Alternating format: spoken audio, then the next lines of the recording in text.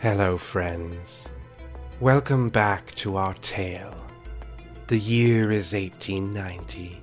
The place, Boston.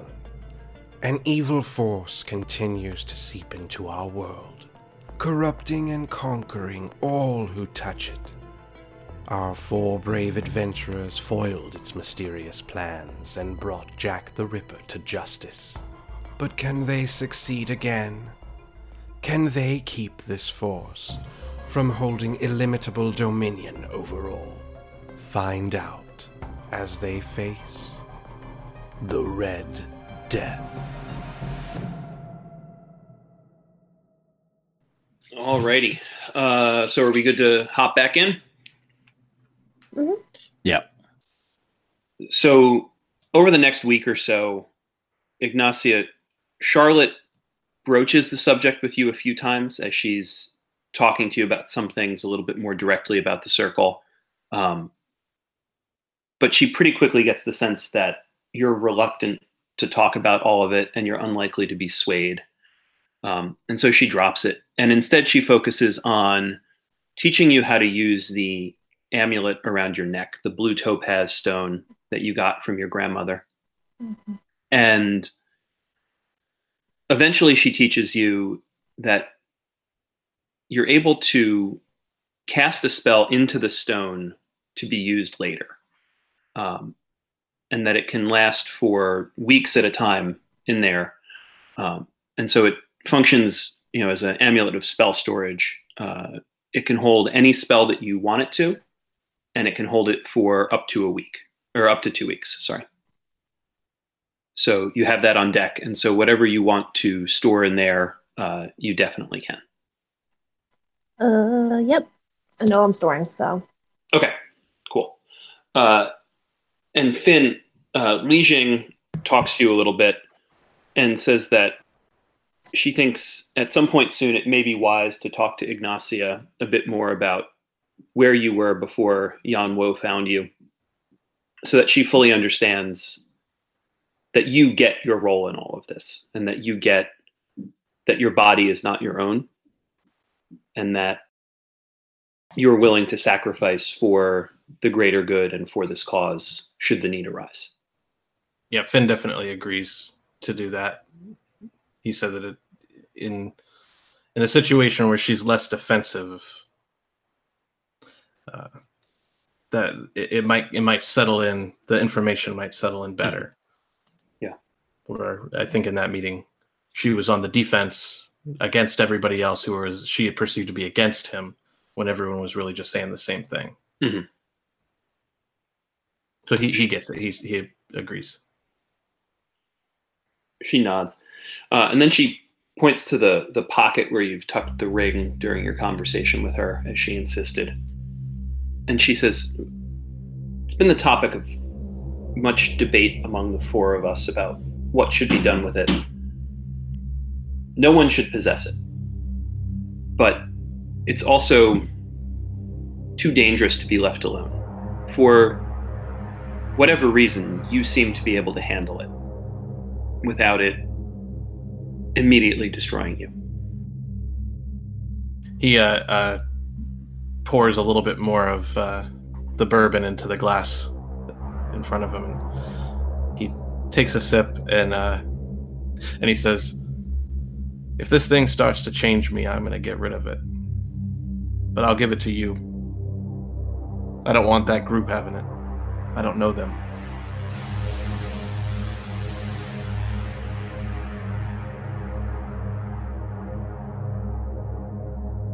She says, I'm not sure I would want it, but I suppose.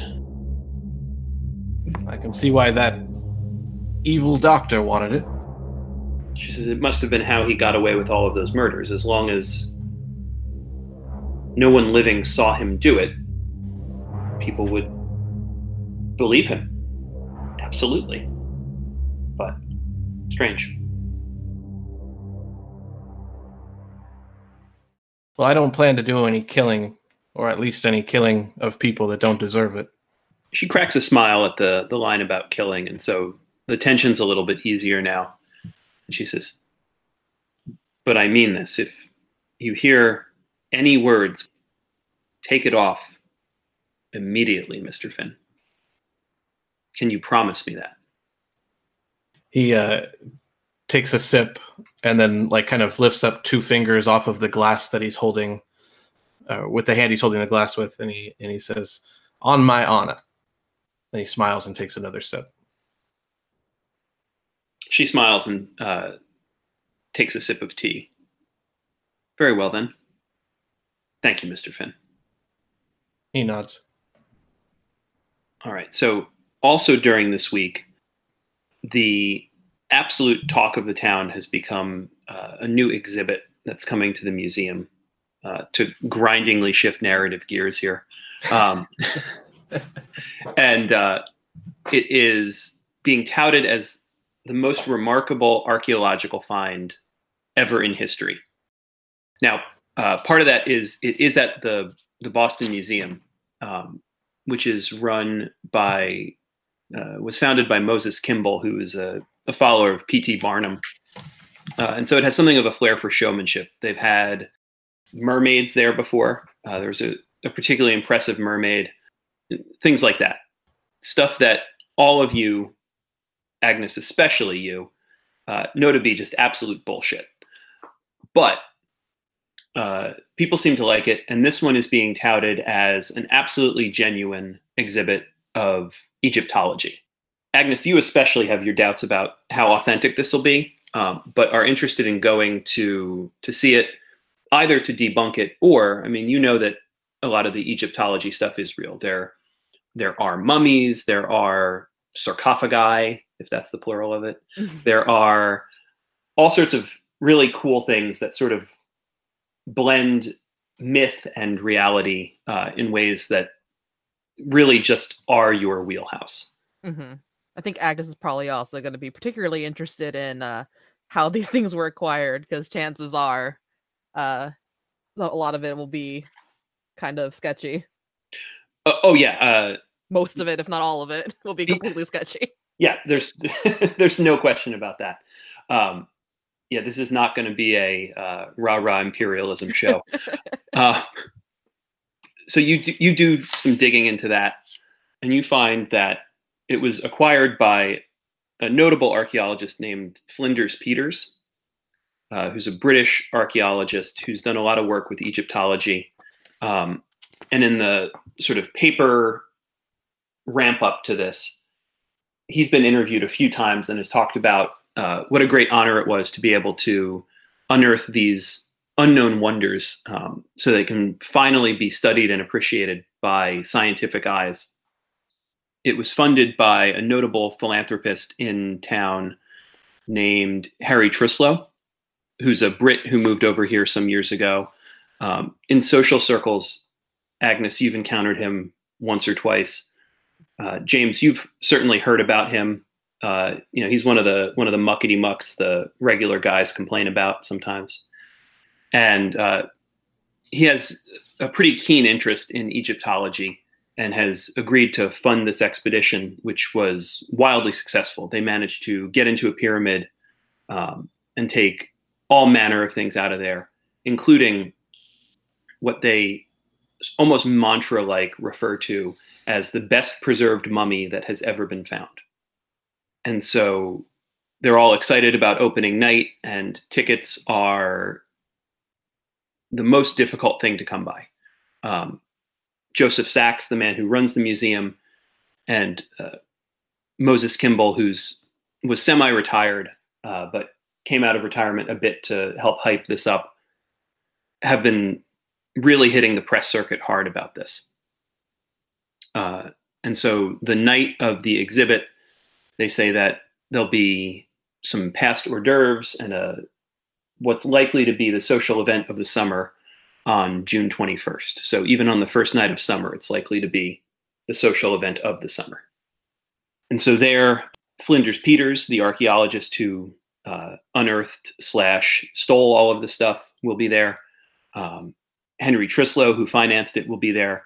And a woman who helped translate some of the glyphs that Peters wasn't able to read, a woman named Sadet Kepri, will be there as well.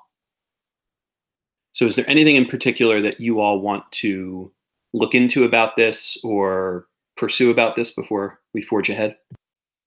I want to do some digging around on the translator. So there isn't much in the papers about the translator. She is, Peters talks about her a little bit in one interview. She's a woman who he met while he was in Egypt looking into this, and was in need of an expert, although he's a bit sketchy about that. He sort of teases that he'll say more about that at the event, and that there's really quite a story there. And that sort of is another way that they're whipping up interest in that event. Are we all sort of together, like talk? Do we have moments where all of us together are talking about this? Like if we were at a bar or something, or at someone's house? Yeah, I assume that the four of you have been keeping in touch a bit. And so one thing that you do hear about is Detective O'Neill is interested in having the four of you there. And on June 20th, he's asked to meet with the four of you the day before the evening when this event will be taking place. So I think anytime it's brought up in a group situation where all four of us are at, Finn goes out of his way to make it known how ridiculous he thinks museums are and how uninterested he is in at all going. And Finn decides to sit this one out. I think that it would be kind of a not so difficult insight check to figure out that he's completely lying. But otherwise, he's purposefully ignoring this type of thing, like saying it's like not of any interest to him at all. But he's like keeps looking over at the pictures in the paper. I think that James has a pretty big interest in Egypt with the pyramids and such. Mm-hmm. Just as a builder, just how that was achieved and just the marvel of it. So I think, an exhibit on Egypt would probably be something he'd be interested in. Cool. Was there a list or an inventory that was released at all, or about what was in the exhibit or what they found? Sure. So they're sketchy on that. They say you'll have to come to the event to see it. But they keep saying the best preserved mummy ever discovered. Mm. Too well preserved, perhaps.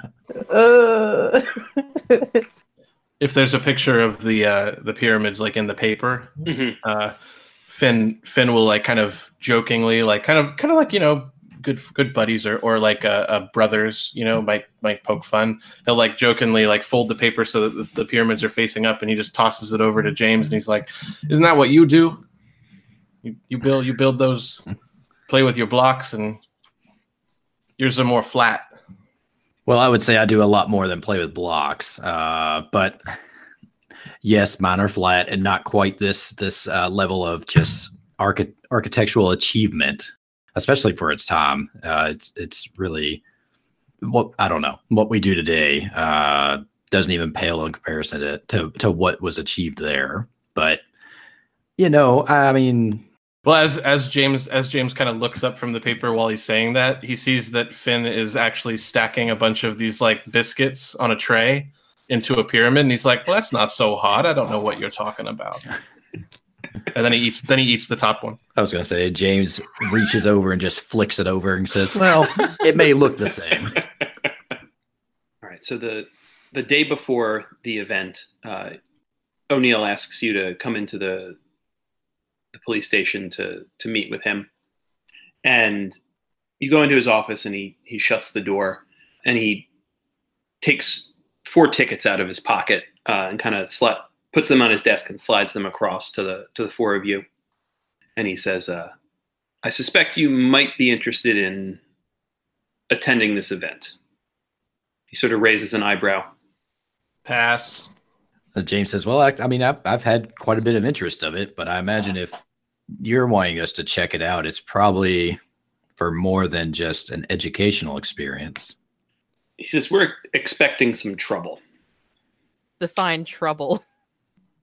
Have any of you ever heard of the White Sword? Has Ignacia heard of the White Sword? Yeah, I don't know. Finn, you definitely have. Ignacia, give me a history check. Okay.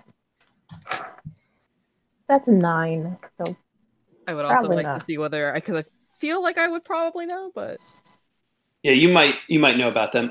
Yeah, but everybody give me a history check except for Finn.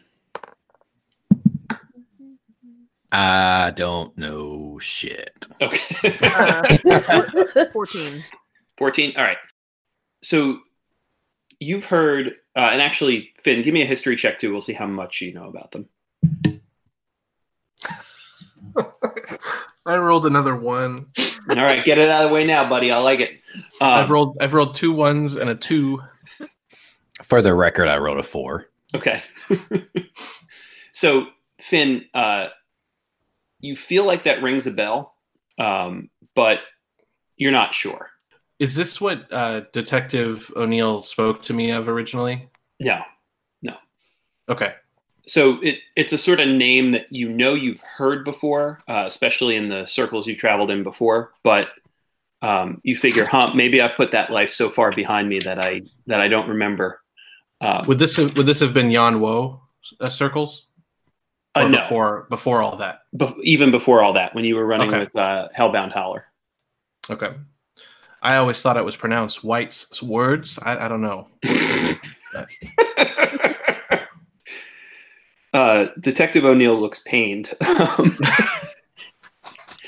And so, Agnes, you've heard about them. This is a group that's mainly active in the South of white supremacists who take a dim view on any sort of academic endeavors in general, but especially any sort of academic endeavors related to any race other than as white as you can get. Mm-hmm. Like even the Irish are a little to them. And so you sort of raise an eyebrow at this. And Detective O'Neill says, they're a group of ne'er-do-wells, and they're mainly active in the South. And he explains everything that Agnes had heard about them already. He says, but we have some fairly convincing intelligence that they're planning on making a scene here. The group in Boston has been forming slowly and very quietly, but they're both fanatical and stupid. And that, as I'm sure you all know, is a dangerous combination. The White Sword proper is more dangerous, but this northern group we think might try to make a name for themselves at this event. I'd like the 4 of you to be there just in case. Are you planning on having police people, that is, at the event also, just in case things should turn violent or riotous in a large scale way? Finn jumps in before the detective can answer and says, why would we want to risk mucking everything up by bringing more police in to bumble their way around? Oh, I'm sorry, Detective, you were saying?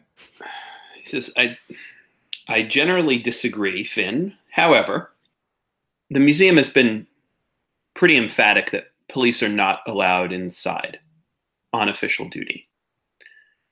As you all know, the museum is an exercise in charlatanism.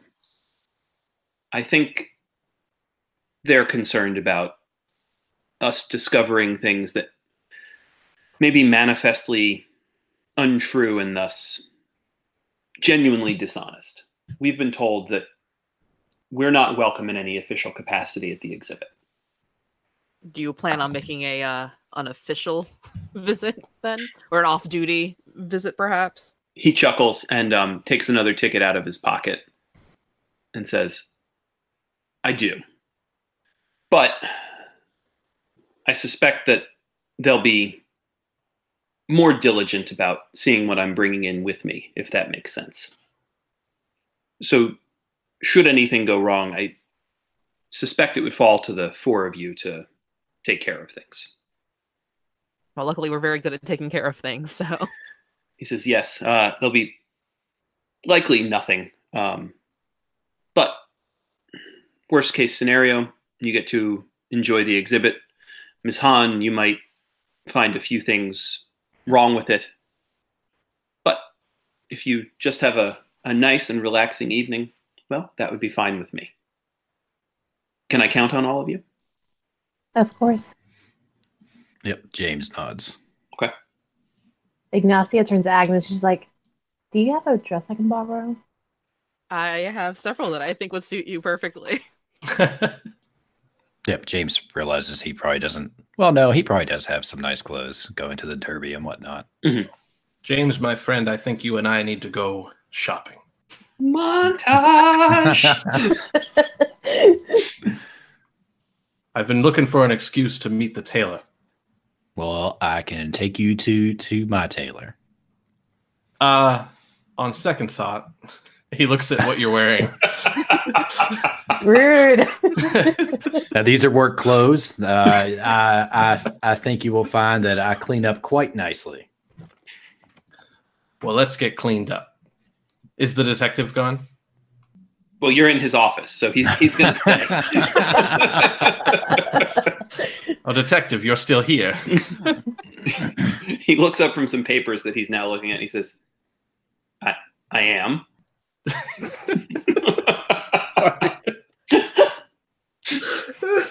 Just sharing an old awkward moment in this man's office.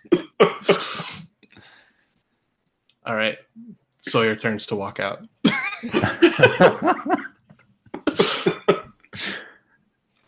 He nods to you, and he says, "Good day, Marshal." I'm still waiting for my star. Do you take care of that for me? He points at a little empty spot on his vest. He just sort of like rubs his eyebrows and says, "Yeah, Good day, Mr. Sawyer." All right, Sawyer walks out. All right. So, is there anything that you all want to do before the evening of the 21st? We have a visit to the tailor. Well, on the front steps, as soon as we get outside of this place of the police station, Sawyer looks to all of them and he says, "Oh no!" He leans over to Agnes, and he says, "What the hell is charlatanism?" James kind of rolls his eyes, but that's all for show because he didn't know either. I don't think Ignacia knows either, honestly. James, it's never come up. James has a pretty low intelligence. So Sawyer asks the question, and everybody scoffs at him, but everybody does look at Agnes for the same answer. I spent like the next half hour describing my work, debunking people who are pretending to be like these expert magicians and illusionists and spiritualists when really they're just like they're hiding things in their sleeves. They're pulling birds out of hats that they then later accidentally kill in horrible stage accidents, and kind of going over my the last few years of my work disproving mediums and kind of showing audiences what the truth is behind these elaborate shows that are all just a series of hoaxes, pretty much. Agnes, let's get a persuasion check in here. See how convincing all this is to everybody else. Let's see. And that's a 17. That's pretty convincing. As soon as she starts saying, "Oh yeah, I debunked these things," Ignacia's like, "Oh, I already know." As soon as Agnes is finished explaining all that, Sawyer turns to James and he says, "Well, now I'm actually kind of excited. I mean, magicians and all kinds of. I mean, is that what we're going to see? Okay, let's go to the museum." So for each of you who's listening to this, what information does she persuade you about in terms of charlatanism that she's experienced in the past? Mermaids are absolute hogwash. James has heard about John R. Brinkley, who was known as the goat gland doctor, who he implanted goat glands as a mean of curing male impotence. That's first one that came up on this list of infamous charlatans.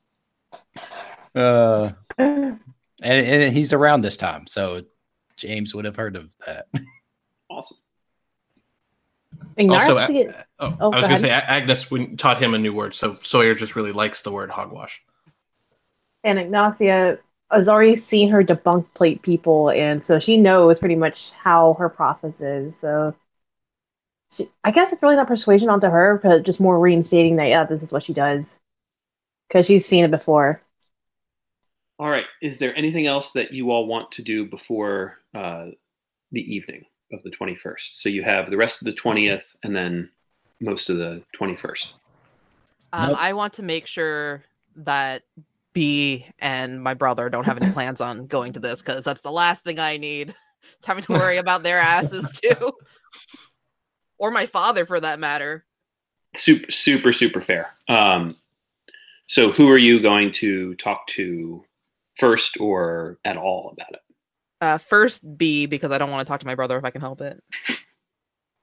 All right. So walk me through how you're broaching the subject and all that. Are you going to her house? Are you waiting for a time when she's over? Yeah, I'm going to go ahead and visit her house at a time when I know she's likely to be there, and that there's not going to be like a whole influx of other visitors and friends, perhaps. And I make it clear that this is not a conversation about the wedding. I don't want to stress her out about that. I just wanted to make sure that she and William didn't have any plans to visit the exhibition, because I'm hearing some not great things about it, and there's potentially going to be some trouble, and I would hate for any more stress to be put on either of them right now. Give me a perception check. 16. Okay. So you notice that when you say any more stress put on you, she flinches a little bit. She says, no, we didn't have any plans to go. We're not going out much. We're really trying to, focus our attention on the wedding and planning for that. And that's really all I've had any time for. And I just nod, and I can feel it's getting quickly diving into awkward territory again. And I don't want to linger. So I just say, good luck with that. I will see myself out. She insists on showing you out.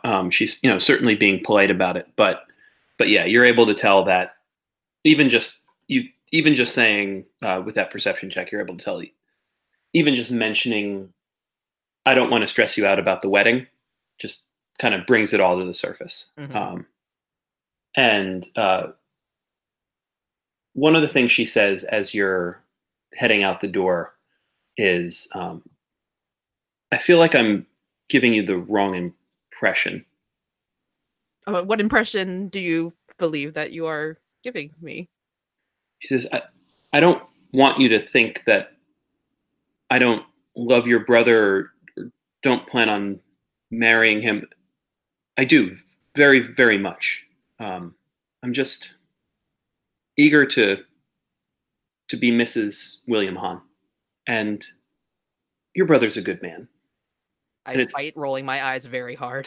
It's almost a question. Like, it almost comes out as a question. Mm-hmm. And she kind of looks at you expectantly. It's the very clear, like, here's where you say yes, future sister-in-law moment. I nod, and I nod a lot while I'm trying to think of something to actually say, because I don't want to be dishonest, but I also don't want to freak her out.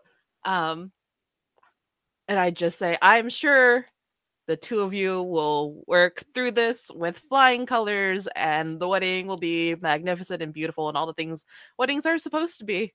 Thank you for seeing me this afternoon. She says, of course, it's always a pleasure to see you, sister. And she hugs you, which is not normally something she does. But yeah. Yeah, I hug her back and try to make sure that it's very like genuine feeling and not me trying to force it. Because I do genuinely think that she is a good person who deserves good things in life. But I also don't want to clean up my brother's mess right now and play like relationship therapist for them. Right. So I take my leave shortly after. Cool. And are you going to check in with your parents as well, or? Yes. So I'll just head home and before I leave for this, just make sure I see my dad and my mother at one point or another, and just double check to make sure that neither of them have plans to attend. Your father sort of like offhandedly says, "Why would we?" I didn't think you had plans to. I just wanted to be sure. He says, "Are you going?" On business. Business? Important business having to do with science. He says, "You're going to... Oh dear. Just let the idiots have their fun, dear."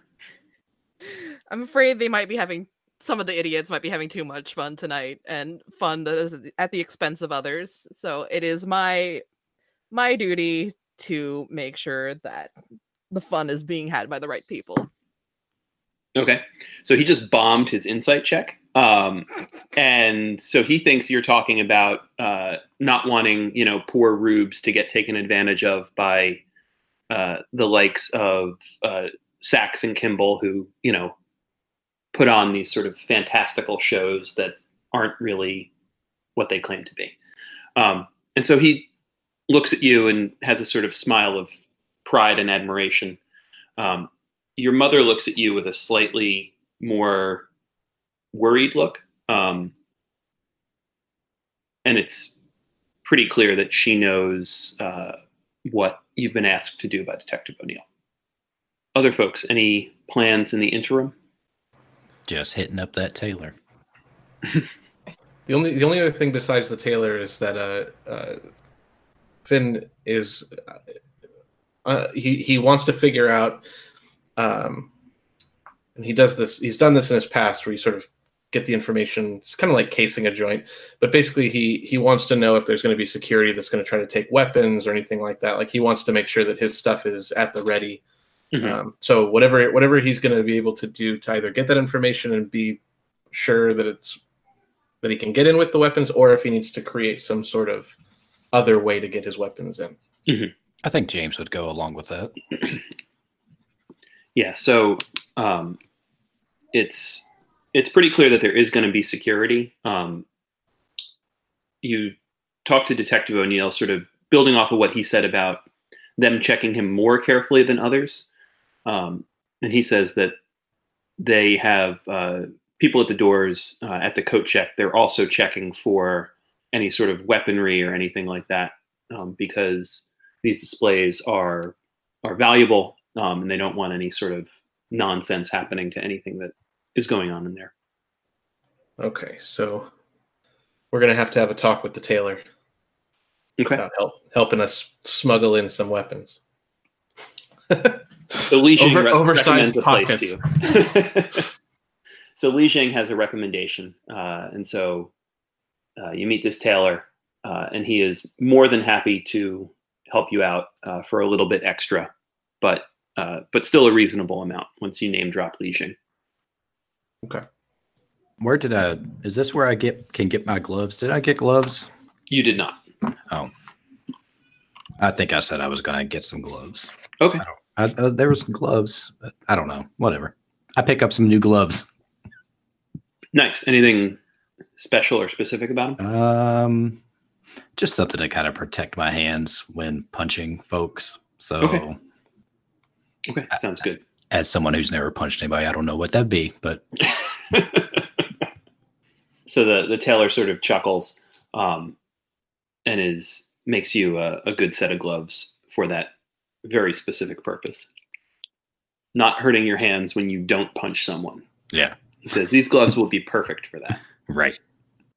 I just picture, maybe in the near future, James loading up his arms, kind of like Henry Cavill did in Mission Impossible, except he's got these really righteous gloves on. Okay.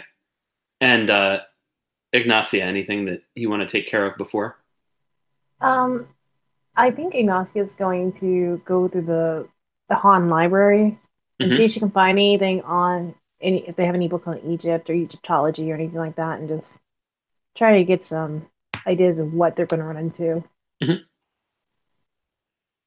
Sure. So give me a what would be a good check for that? Give me a history check. Well, that's a 5. Okay. So they have a pretty well-stocked library. You're able to find some books on Egypt, and so it talks a little bit about, history of Egypt and pharaohs, a little bit about mummification, but nothing, this is all new information to you because it wasn't really a topic that you knew or heard much about growing up. But yeah, there are a couple books on Egyptology that sort of generally outline the process and talk about the building of the pyramids and all that sort of stuff. So you get a general understanding of it. And when Agnes eventually gets home, she's going to start going through the dresses and seeing what fits her and all that. Cool. So are we ready to move on to the next part? So anybody trying to sneak in weapons, give me a deception check with advantage because you have time to prepare. Man, I'm rolling great today for once in my life. I rolled a 20 altogether. Nice. So yeah, you're able to sneak in. What are you sneaking in? Yeah, dagger easily. Like a 1d4 piercing damage dagger. Yeah, you're good to go. Would I be able to substitute the deception for sleight of hand, possibly? Yeah, that makes sense.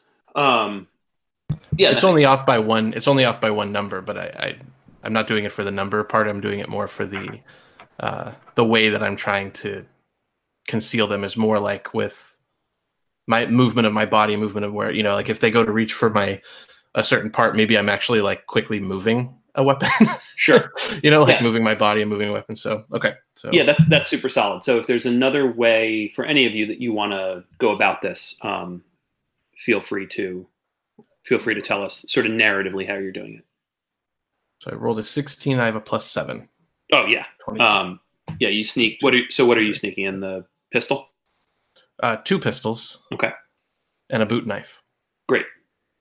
Not a problem at all. Ignacia, are you bringing anything, or are you? I'm debating it because I don't. All she has is like a little dagger and a little gun, but she's like. So I don't think she is going to bring anything. Okay. Cool. And James. Nope. You're packing your weapons at all times. All right. They're attached to the end of my arm. Sounds good. All right. So as you arrive here, there's a pretty big crowd gathered, and it's one of the longest days of the year. So it's still light out, and there are two clearly stratified tiers of people here. People closest to the steps going up to the museum are really like a who's who of Boston society. They're there for the party, they're there for the opening of the exhibit, and they're talking amongst themselves in the way that rich people talk amongst themselves, trying to both express their genuine excitement but distance themselves from it to show that their money puts them above all this sort of stuff here. And then there's a group of Boston's commoners, more so, looking from across the street, who've gathered to see what's going on here. And they're keeping their distance, but they are clearly interested and enthusiastic about what they see here. Outside, you do see a few uniformed police officers, but they're staying relatively far away from everything that's going on. And as you look around near the front of the crowd, there are a few men and one woman who are almost like holding court there. There's the few of them and then almost a ring of people around them. Agnes, you recognize Joseph Sachs and Moses Kimball. You also recognize Henry Trislow. And, they're talking very animatedly. There's also a 50-year-old white-haired man standing with them. and a tall African woman standing next to them as well. As I see them, I'm just gonna kind of whisper to everybody who's who, so that everybody's on the same page. Great. All right. So as you're milling around outside, we're going to go into a skill challenge here. So knowing that there might be trouble later on, and what the hell kind of podcast would it be if it didn't actually materialize in some way? I'm going to give all of you the opportunity to look around and see what you can tell. And the further you get into the skill challenge, the better off you'll be. So quick review, since it's been a little while. You are trying to roll over 15 on a particular skill that will help you get information. If you are able to convincingly tell the story about how it helps, you can use it. And you can't reuse a skill once you've used it. If you get to the right number of successes, the skill challenge will end. If you get to the right number of failures, which is half of that, the skill challenge will end and you'll just have gotten whatever information you were able to get from the successes you've had. Make sense? Yep. Sounds good to me. Cool. So roll for initiative real quick. Oh, shit. Oh, man. I lost it, and it was a 20. I'm going to roll it again anyways. Now it's an 8. 5. 20. 25. Ooh la la. It's what I do. I have a +9 to initiative. Sweet. I'm just going to set the same for James, what he's dressed in. Mm-hmm. Just to show Finn here that James cleans up nice. He's wearing a nice about a little longer than waist length red jacket with a nice red kind of gold vest underneath, white shirt under that with a red bow tie that matches his jacket, and some black pants. He's even got a hat for the occasion, a top hat. And he walks around with whenever he sees Finn, he's like a told you so look on him. So Finn, when he first sees this, he's actually taken back. And is James like in your like is James actually like pretty well put together right now? Yeah. I think he looks real nice. He's got like just he's walking kind of with confidence. I mean, like it's nothing that you would know before, but he's kind of been in these, with going to the Derby. I mean, he doesn't do it, he doesn't always do it just low key, it's kind of a party. So he's seen enough of this that he can replicate a little bit of, walking with this confidence and, Well, the very first reaction that anyone might catch on Finn's face is like an eyebrow raise he sees like basically like, Tom Hardy showing up looking all fancy to the party. And so his eyebrow goes up and he's like, kind of like, oh, wow. Okay. But then, his nature takes over. And so he like reaches up and pulls one little tiny piece of lint off of it, flicks it off the shoulder. and he goes, well, I certainly think you're going to stand out looking like a canary. But then he like winks and does that little like buddy nudge. All right. So Finn, what are you going to do to read the crowd or get some information here? Well, I'd like to, you said there were a couple police officers that are standing around. He's going to kind of like sidle up next to one while lighting a cigarette, offer the police officer a cigarette and try to get some information from them on like any people, any shady people they've seen or anything like that. Like maybe get some of that information. Sure. So they say, so that's going to be what check? I think deception probably is okay. Maybe deception. I can't think of anything else on here. Either that, well, I'm not going to intimidate him. Yeah. So. Yeah, either deception or persuasion would make sense to me. Let's do deception. Okay. 14 plus 6, so 20. That'll do. So they say that they haven't really noticed much of anything, but they are keeping an eye on the muckety mucks up front because they figure if there's going to be any trouble, it would be targeted at them, especially the white-haired guy who's Flinders Peters, and that's the Egyptologist who recovered all the stuff that's here tonight. So they figure if anybody was going to get ornery, it might be with him. Okay, so Finn, most of the deception is acting interested in what the police officer's saying. He also, if it's okay with you, does it mess up your mechanics if I do one other thing? No. So while he says this thing about the gray-haired guy on stage, Finn says, "What about that gentleman over there?" And he points, so the police officer has to look that direction, and then Finn takes the badge off the police officer's chest. All right. So we'll come back to that sleight of hand check shortly. Okay. All right, Ignacia, you're up. All right. Ignacia, in higher heels than she's ever used to, in a tighter corset than she's ever used to, on top of that.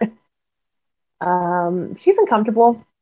She's wobbly, but she's going to look around and see if there's anyone who stands out particularly, not part of the up and up crowd that like them, that they're someone who doesn't look like that. They stand out for some reason or another. She's just trying to look and see if she can see something like that. Okay. The perception. Perfect. 24. Oof, nice. So you actually, in looking over the crowd, notice that there's a lot of people who are uncomfortable being there. A large proportion of the crowd are nervous about this thing that they keep talking about. And you saw a little bit about this in the materials that you read in the Hans library about the mummy's curse, that people who go in to get stuff out of pyramids, who take stuff out of pyramids, who interact with mummies in some way, wind up being struck down. And the people who are less concerned about this are trying to assure those very nervous people that such things don't exist, but if they did, it would only be related to those who raid the tomb, not people who come to see it. Otherwise, any of this stuff before would have ended in calamity. And so it must just be the people who raid the tombs, right? Yeah. And so your first read of the crowd is that there's a fair amount of tension. But no one that sticks out like a sore thumb or anything, or? Not yet. Okay. All right. Canary. So I think James, even though he's dressed up like one of the more, I guess, higher society, is he works more with the people in the streets, more of the laborers and stuff. So he's going to venture that way and just kind of look over the crowd, see if he try to get. I'm wanting to use kind of insight on that crowd, and they're across the street, right? Because James feels like any people like the detective was talking, the White Sword, he feels like they might try to put themselves in that crowd a little bit, or might even kind of, put themselves in that crowd. So okay. He kind of wants to look over that. Would that be insight? Just kind of, I don't know. See. Yeah, insight's good. Okay. That is a 10 total. Okay. So that's not going to succeed. No. So you wander over to the crowd on the other side, and they're all just sort of talking about, some of them are expressing some interest in the thing, and some of them say they're just here to see how the rich folks are suckers too. And a couple of them are saying that they love to see the richy riches get duped, just like us poor dummies. Okay. All right, Agnes. So Agnes majored in history, and I think she's gonna take a look around and see kind of what looks like it might be a likely target for unwanted or for not great attention from the White Sword. So I know the mummy is like a big attraction, obviously, but if there's anything else that seems kind of like, oh, this was the subject of articles in an academic nature that they wouldn't be cool with, and just kind of trying to get a sense of what's kind of a likely target or a likely source of attention. So you're currently outside of the museum. Okay. But you can definitely kind of listen with a historical eye for what might interest people most. That's a 22. Okay.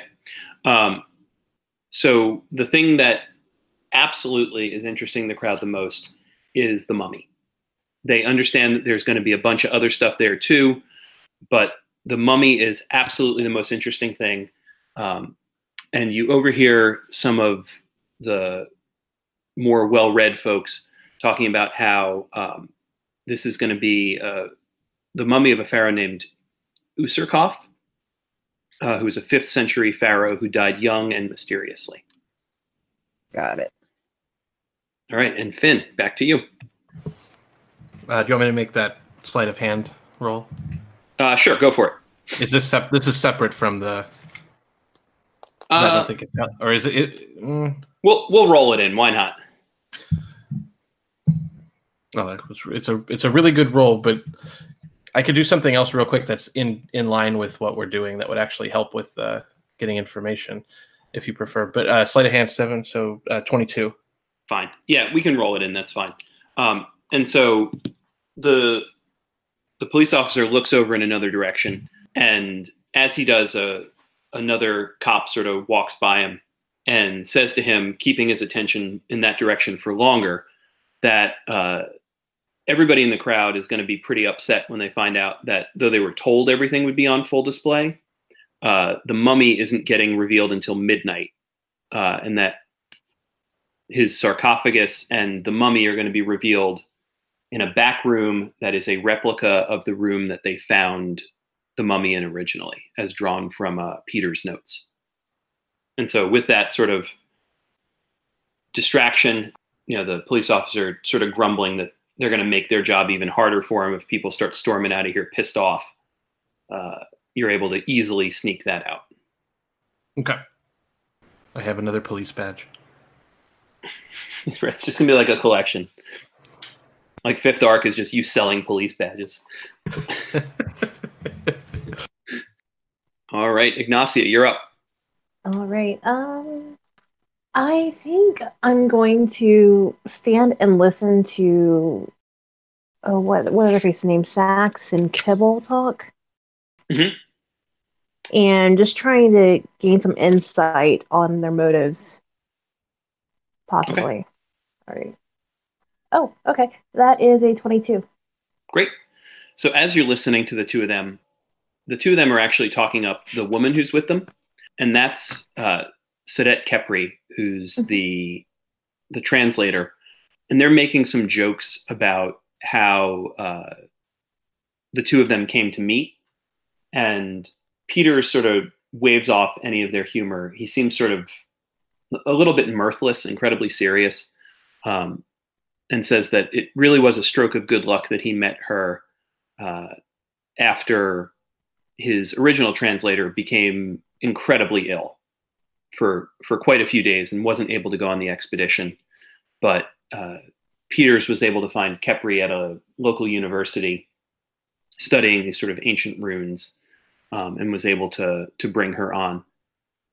Sax jokes that he's heard that she actually poisoned the original translator. And the two of them sort of like chuckle this off. And, Kepri says like, you assume I'm far more evil than I actually am, and laughs it off. Okay. All right. James.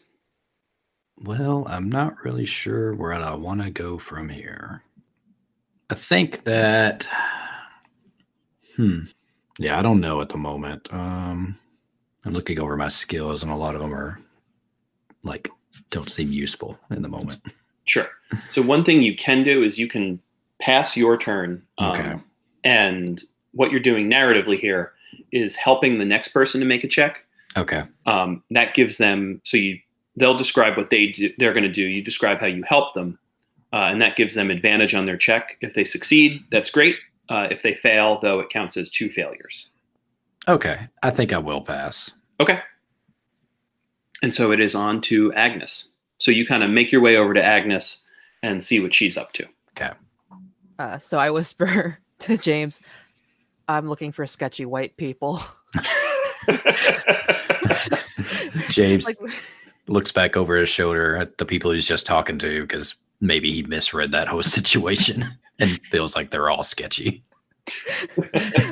Like, I want to look for anybody who, like, because there are people here who are nervous because there's a lot of excitement and stuff, but there are probably people, I assume, who might look like they're intent on something and that something isn't to have a good time. Okay. So I guess that's like a perception. Yep. Yeah. Oh, goody. That's a 7 overall. 7 overall? Mm-hmm. Okay. So he kind of comes over as you're looking into the crowd and starts talking to you. And like, it just seems like each time when you look one way, he kind of like steps to get out of your way. And you two sort of do this awkward dance where you're facing this like brick wall of a man and trying to look out at the crowd while you're doing that. Was that with advantage? Oh yeah, that was with advantage. Okay, that one's that one's a 20. Oh, great. Yeah, we eventually quit dancing with each other. Right. And so just as you're getting incredibly frustrated with him, he steps in the right direction for you to look in the other way. You see someone who looks differently uncomfortable than everyone else. It's not that he's talking about these rumors with anyone. He looks like he just doesn't quite fit in there. Like the tuxedo isn't natural on him.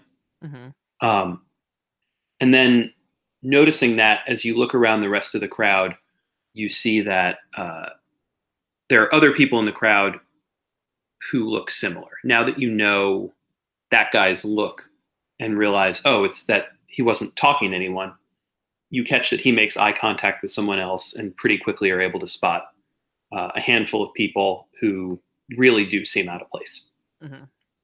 And I share this all in whisperings with James. Yeah. Great. All right.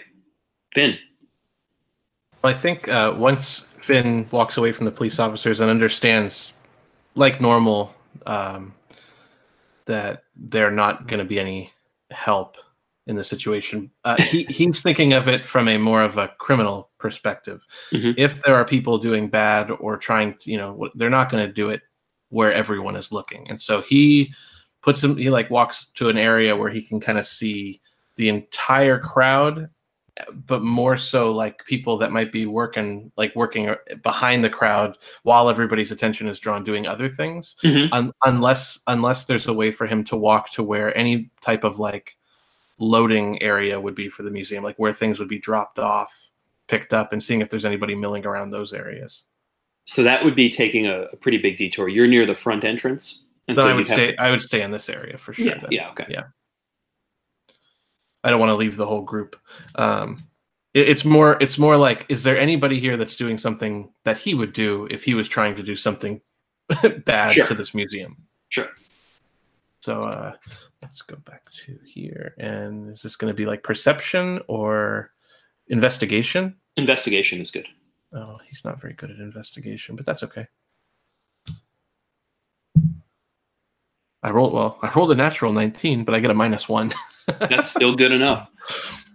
As you position yourself out of the way, you sort of catch Agnes's eye, and she sort of does the quick sort of side-eye glance at one of the men, and that sort of keys you in on the other 4 like him.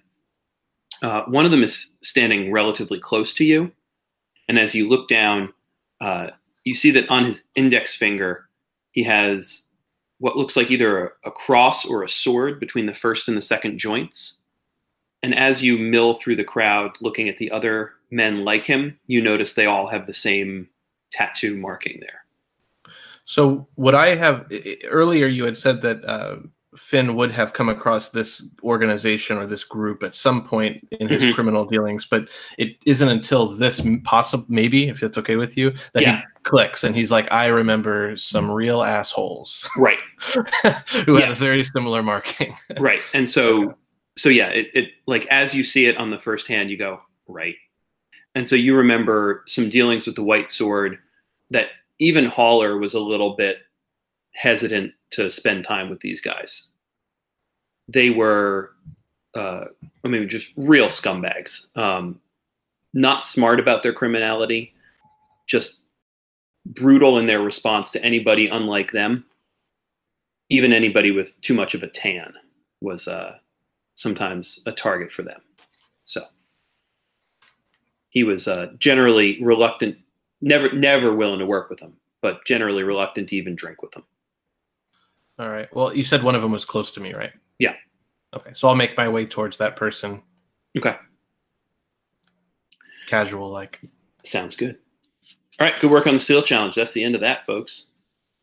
And so that all in total takes about 10 minutes.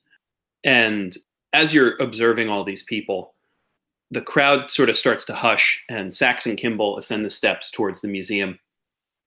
And about halfway up, the two men turn and they look out over the crowd. And Kimball sort of opens his mouth, and this booming voice of a carnival barker comes out. And he says, "Inside are the wonders of Egypt arrayed for you.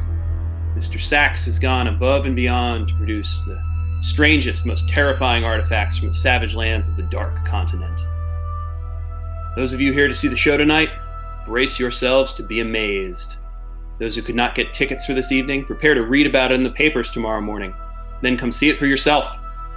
Inside, we have the best preserved mummy ever displayed for your curious eyes."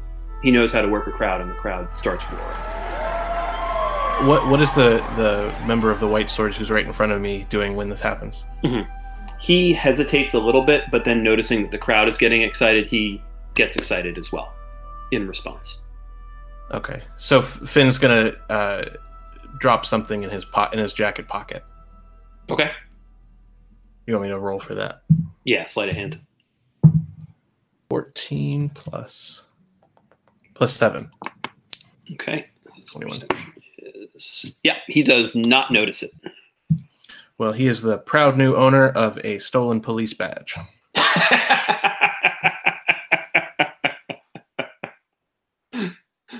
Awesome. Anybody else? James is just, after noticing who these, kind of IDing these people, he's moving over closer towards any of them that are grouped together. So if there's a couple of them standing together or more, he's moving close to that group, but without trying not to be noticed. Yeah, in noticing them, you actually notice that they're pretty deliberately spread apart. Okay, then he would go to the one closest to himself and Agnes at the time that they, kind of noticed all that. Okay. As long as it's not the same one as Finn. Perfect. Ignacia is going to look around for a group because she just realized that everybody split away. And she's going to look for them and also look for anybody who kind of is giving, because she also doesn't know any of this. She did not get the eye contact. So she's going to look for anybody who sort of stands out or sort of, doesn't look like they belong or is acting weirdly to the big, huge announcement that happened. Makes sense. Yeah, so you see Finn, and he kind of gives you the head tilt to come over that way. All right. And she sort of pushes through the sea of bodies because she's only like 5'1" or so. Sure. 5'3" in heels. So she's just like trying, excuse me, pardon me. Excuse me. All right. I want to get as close to the front of the line to get in, or the crowd to get in as possible. Okay. Because I want to see that mummy. All right. And so as you're doing that, Sax kind of takes a half step forward and he says, "Thanks to the generosity and curiosity of our noble patron, Henry Truslow, we're able to seize the finest collection of Egyptian artifacts ever assembled with the help of preeminent Egyptologist Flinders Peters." He gestures to the 50-something man standing a few steps below, and the crowd claps. He says, "He brought back for you treasures beyond imagination, the greatest of which is that best preserved mummy that we've been telling you so much about. I cannot wait to share it with you, but I must. Egyptian custom requires that the dead be first displayed at midnight. Until then, come in, peruse the wonders, and enjoy some hors d'oeuvres. But first, Dr. Peters would like to say a few words, and perhaps his lovely translator will share her expertise with us as well." All right, James is definitely just, now that the translator may be coming up, he feels like she may be a target, and so he's definitely getting closer to the one that the white sword that he's been, kind of hovering over. He wants to be very close to this one. Okay. Ignacia is going to read the speakers just to see if they're, lying or anything like that. Okay. So that would be an insight check. That is a 17. Okay. With that, you are able to tell that they believe the things that they are saying, and you're reasonably sure you're correct. But you also know enough about men like Sachs and like Kimball to know that there may be some exaggeration of the truth. Okay. Would Finn, would you have clued us in on any of the white or anybody? Well, I guess anybody, or Finn, would you have talked about having some sort of dealing or knowledge of the white sword? I don't think so. I rolled very poorly earlier, and it only just occurred to me when I saw the sword on their finger that these guys are bad. But I don't think that unless you're staying close enough that Finn would know how to convey that. Yeah, what I was thinking is James would look if he had known that Finn might know a little bit more, would try to get an eye on Finn and try to watch Finn because if he figured that if he could tell that Finn had kind of latched onto someone, he could try to pick up any kind of something. Because I would assume James can't be 100% sure that this person that he's following isn't just a socially awkward person. Mm-hmm. All right. So with that, as you're sort of navigating that, Peters has ascended the steps, shakes Sachs's hand and says, "Thank you, Mr. Sachs. It is an honor to be here and present this exhibit. It is indeed a one-of-a-kind display of some of the very richest Egyptian artifacts ever assembled. Everything here comes from Userkov's pyramid, where he was entombed. Inside is the sword of Userkov, a mighty scimitar that the mummy was found clutching to his chest. It's one of the more impressive pieces that I've ever encountered in my career. Now, then, as I'm sure some of you have heard, my translator became ill, which I've heard attributed to the so-called mummy's curse. I can assure you, it was some bad hummus. But it was good fortune for me. As a result, I met this young woman," and he gestures to Sidet Kepri. "Sidet Kepri, when I went looking for someone to translate their barbaric glyphs into something legible. Gentlemen and gentlewomen, please join me in welcoming a foremost expert on Egyptian writing and Egyptian myth, Miss Sidet Kepri." And there's sort of polite but uninterested clapping from the crowd. They're interested in hearing what the white men have to say. How does the white sword in front of Finn react? Are you standing behind him? Yeah. All right. Give me an insight check.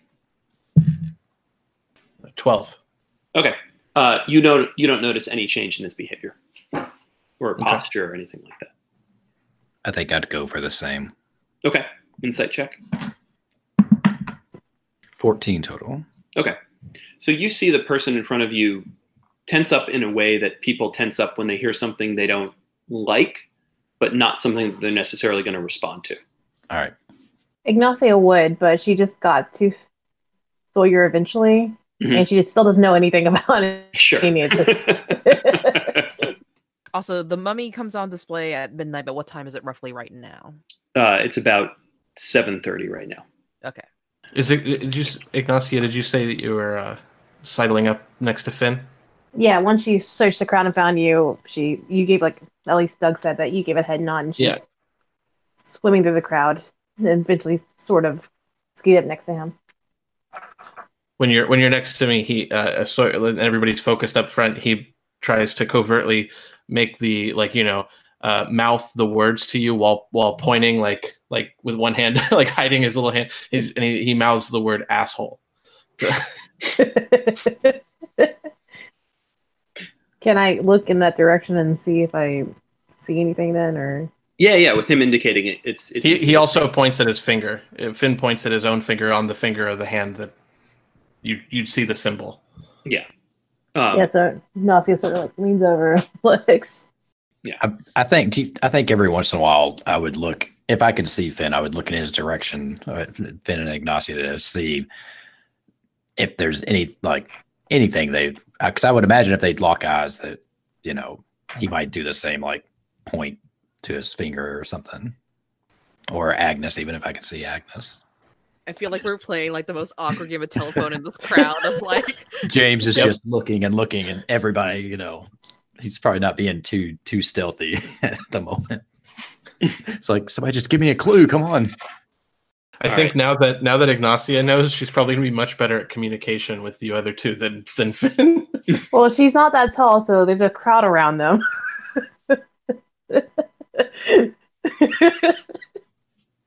All right, and so as this is all happening, Khepri takes a few steps up the stairs and then sort of waves both hands at Peters, and he sort of gestures for her to come up again, but she shakes her head no and takes a few steps back down. In that process, as she sort of separates herself from the crowd more, you see her fully. She's dark-skinned and just staggeringly beautiful. Her hair is straightened, conforming to Western standards, and it falls sort of flowingly over her ears and the back of her neck. Peters shrugs his shoulders and says, well, Ms. Khepri seems reluctant to speak. The scrolls and hieroglyphs she helped me translate speak glowing Zerkoff, whose name means the soul is mighty. He was a beloved pharaoh who died tragically and mysteriously young. Most impressive to me was that he understood that men were not gods to be worshipped, but the children of gods. And while his understanding might seem to take a rather high view of man's place in the universe today, at the time it was a radical change from the kings who killed any who would not worship them. Usarkaf insisted that he and his subject worship the same gods, especially Ra, the sun god. And when he was buried, he created a sun temple, a pyramid arranged to capture Ra's bounty best. And unlike the pharaohs before him, he was entombed alone, not with living slaves walled into the pyramid with him in some sort of display of savage power. You will see displayed inside much more information about all of this. Thank you all so much for this tremendous opportunity. He sort of gives a half bow to the crowd, starts clapping wildly. And Sax quickly steps forward, feeling a little bit upstaged, and holds his hand up to silence the crowd and speaks. He says, and last, but far from least, we must thank the bold generosity of Mr. Henry Trislow, the benefactor of this exhibit. It was he who approached us about finding someone to plunder the depths of the savage tomb. So, a round of applause for his investment, and he gestures to Trislow, who's standing down the steps.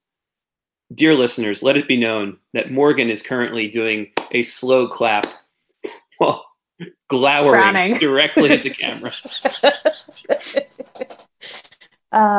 Yay, Western stuff. They'll Europe. get their, trust the GM, they'll get their comeuppance. I know. And so then Sax sort of waves his hand to silence them again and says, ticket holders, please join us inside for this one-of-a-kind exhibit. And those of you who are not able to procure tickets, join us soon. As well preserved as this mummy is, it may get up and walk out at any point, so be quick about it. There's polite laughter from the crowd, polite milling, and the men and Khepri turn and they walk up the stairs and inside. All right. Finn leans down to Ignacia and he says, hogwash.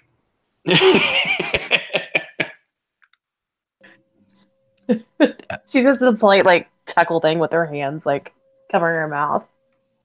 Yeah, I think James he's going to hang back as much as possible. Try to get behind, make sure that he's behind any of these nefarious looking people that they've been kind of eyeing and tailing a little bit. He just wants to be behind them.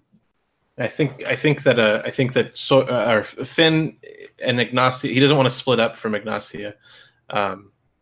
He's just I'm torn right now. I think that I like the idea of hanging back, but if we see that James is doing that, I think maybe Finn and Ignacia go in first or early, try to get to the head of the crowd, and then we can turn and watch people coming in.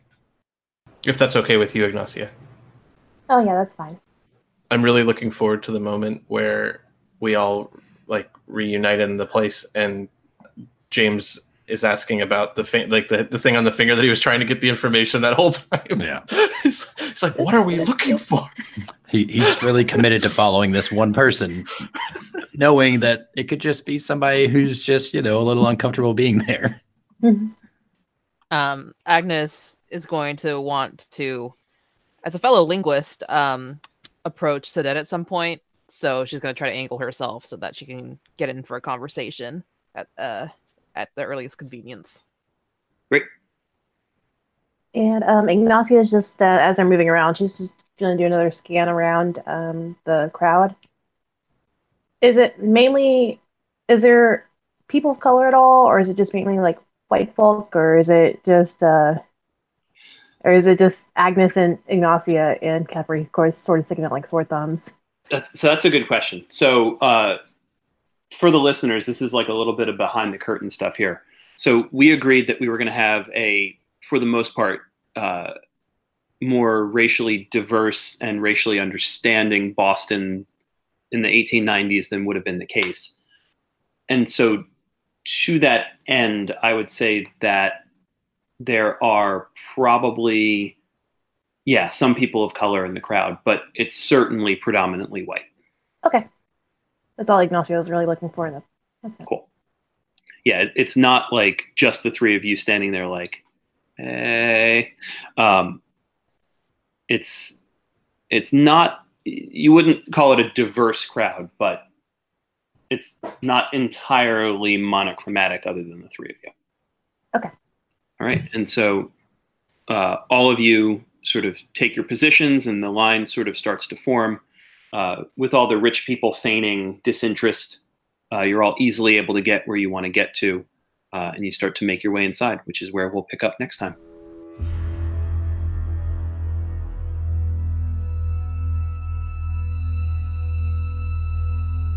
The Red Death is Morgan Nuncio as Ignacia, Cleo Yansu Davis as Agnes, Tim Devine as Finn Sawyer, Kent Blue as James, and Doug Lewandowski as the Game Master. The Red Death is part of the Roll to Play network. It is edited, produced, and hosted by Kent Blue. Discover more at rolltoplaynetwork.com. And do join us next time, if you dare.